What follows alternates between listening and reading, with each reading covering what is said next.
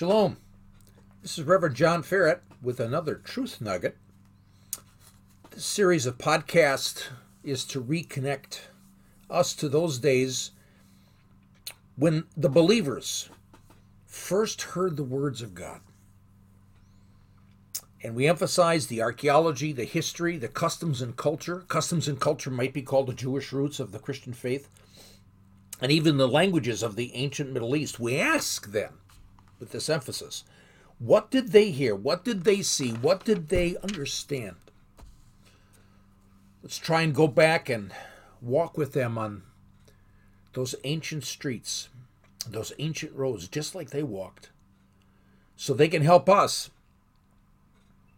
have our Bible understanding expanded, enriched, and even enhanced. Now, it so happens that Moses is the first one who heard God's name. This is in Exodus chapter 3, verse 13 through 15. Then Moses said to God, "Behold, I'm going to the sons of Israel, and I will say to them, the God of your fathers has sent me to you. Now they may say to me, what's his name? What shall I say to them?" God said to Moses, "I am who am." And he said, "Thus you shall say to the sons of Israel, I am has sent me to you." God further said to Moses, "Thus you shall say to the sons of Israel, the Lord, the God of your fathers, the God of Abraham, and the God of Isaac, and the God of Jacob has sent me to you. This is my name forever, and this is my memorial name to all generations." And not even Abraham, Isaac, or Jacob knew God's name, Yahweh. Now, I pronounce it Yahweh. Others pronounce it Yahweh. There are other pronunciations. There is a debate and discussion among scholars as to how to actually pronounce it. I happen to pronounce it Yahweh, but definitely you do not pronounce it Jehovah. I won't get into that right now. That may be for another Truth Nugget to show how a monk back in the 15th century actually made up the word Jehovah by mistake. But anyway, we even see that Abraham, Isaac, and Jacob did not even know God's name. We read this in Exodus 6:3. "And I appeared to Abraham, Isaac, and Jacob," God is talking to Moses, "and I appeared to Abraham, Isaac, and Jacob as God Almighty, as El Shaddai, but by my name, Yahweh, I did not make myself known to them." Matter of fact, in this verse 6:3, it specifically says, "By my name, Lord, I did not make myself known to them." And now in your Bible and my Bible, the word Lord is capitalized, which means that what the Jewish translators did, they will not write God's name, Yud He Vav He. They will substitute it and put another cover word over it. In this case, it was Adonai, which is translated Lord. But when you actually go to the original Masoretic text of the Hebrew, it's actually Yahweh.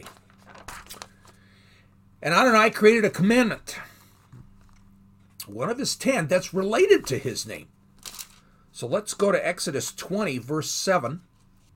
And again, reading from the New American Standard, "You shall not take the name of the Lord your God in vain, for the Lord will not leave him unpunished who takes his name in vain." Now the word take the name of the Lord in vain, that Hebrew word is actually tisa. And tisa is a verb form of the Hebrew word nasa. Nasa is H5375, that's the Strong's number. But tisa is a verb form of nasa, which means to carry, not to take. So another way of saying the commandment is, you shall not carry the name of the Lord in vain. God says he will never forgive anyone who breaks this commandment.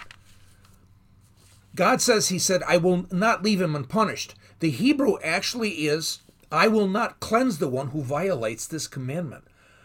They will not be forgiven. Why? What's going on? How does one carry God's name in vain? And that Hebrew word for carrying in vain is to carry it to evil, to carry it iniquity, to carry it in a lie. Dennis Prager, many of you may know, is a conservative radio host, and he has a show on daily, Monday through Friday. But one of the things about Dennis Prager few people know is that this man is a Bible scholar. His life is devoted to doing one thing and one thing only, and it's not becoming a radio commentator, but it's being a Torah teacher. He is amazing. So in the Rational Bible, Dennis makes some comments with regards to the awesomeness of this commandment that you cannot be forgiven. So quoting from the Rational Bible, Exodus, written by Dennis Prager, I read, "But the ultimate and far more important reason that this sin is unforgivable, the sin of carrying God's name in vain, is due to the fact that, indeed, it's translated, 'Do not carry God's name in vain.' And who carries God's name in vain? Any person who claims to be acting in God's name while doing the opposite of what God wants, evil. Obvious modern examples would include Islamist terrorists who shout Allahu Akbar, God is the greatest, when they murder innocent people. Or a priest, or any other clergy, who, utilizing the respect engendered by their clerical status, molest a child. There is little question Islamic terrorists and molesting clergy have both played a role in the rise of atheism in our time. When any person commits evil, it reflects badly on the person. But when a person commits evil in God's name, it reflects badly on God as well. The result is the only solution to evil, God-based morality, is thoroughly undermined. When associated with evil, God and ethical monotheism are thoroughly discredited, and that is unforgivable, as it dramatically reduces the chances of creating a good world. No atheist activist is nearly as effective in alienating people from God and religion as are evil religious people. As noted, the Hebrew word Yaneche, hold guiltless, literally means cleanse. Essentially, God is saying if anyone dirties God's name, God will never cleanse that person's name. Wow. This is awesome. We who say we are godly people who follow the God of Abraham, Isaac, and Jacob, we who follow Jesus Christ, we carry his name. How awful for us to do evil or something bad in his name, and we justify our actions by his word? This is pretty serious stuff. In Jesus' name, in the 1st century AD, the rabbis understood how serious this was, and they started creating fences around commandments, and a fence around this commandment. At the Jewish scholarly website, Judaism 101, we read concerning Jewish law, or halakha, with regards to making fences. In reading from the article on their website, they say certainly there are Torah laws, the 613 laws in the Torah that are written, but there are laws that are instituted by rabbis. There's 3 different versions, and one of them is called Gezerah. It's a law instituted by the rabbis to prevent people from accidentally violating a Torah mitzvah, or Torah command. We commonly speak of a gezerah as a fence around Torah. For example, the Torah commands us not to work on the Sabbath, but a gezerah commands us not even to handle an implement that you would use to perform prohibited work. Don't even handle a pencil, money, or a hammer, because someone holding the implement might forget that it's the Sabbath and perform prohibited work. So this is the idea of a fence around Torah. In other words, they would say in Jesus' day, in order not to break the commandment that basically says do not take God's name in vain, don't even say God's name.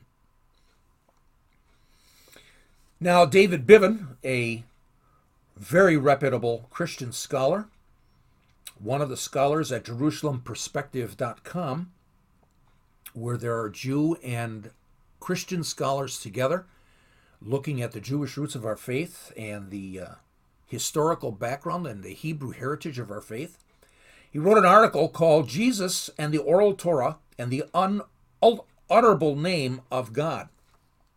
And he says in his article there were many words that they used to substitute so they don't have to say God's name, Yahweh. They would use Hashem, which means the name, or Adonai, which means my Lord. When it was necessary, reading from David Bivens' article, when it was necessary to refer to God in everyday speech, other substitutes were sought. Ha-makom, the place, or ha-gavoa, the high, or ha-lashon, the tongue, or Shamayim, heaven, and others. Even Elohim, which could refer to the God of Israel or to false gods, was avoided in conversation. So serious was the prohibition against pronouncing the Tetragrammaton that the rabbis included among those who have no share in the world to come are those who pronounce the divine name as it is spelled. In other words, you can't go to heaven according to the rabbinical view if you actually say God's name. Now, the rabbis did say you could use God's name, Yud-He-Vav-He, I pronounce it Yahweh, in two circumstances only. And this is recorded in the Babylonian Talmud and probably was applicable in Jesus' day, only for the simple reason it talks about the temple. That the name of God could be used, Yahweh, only in the temple during the high priestly blessing, which was said every day, or only in the temple in the confession of the high priest on Yom Kippur. And history shows that the word Adonai was used as a substitute for Yahweh as early as the 3rd century BC. Amazing.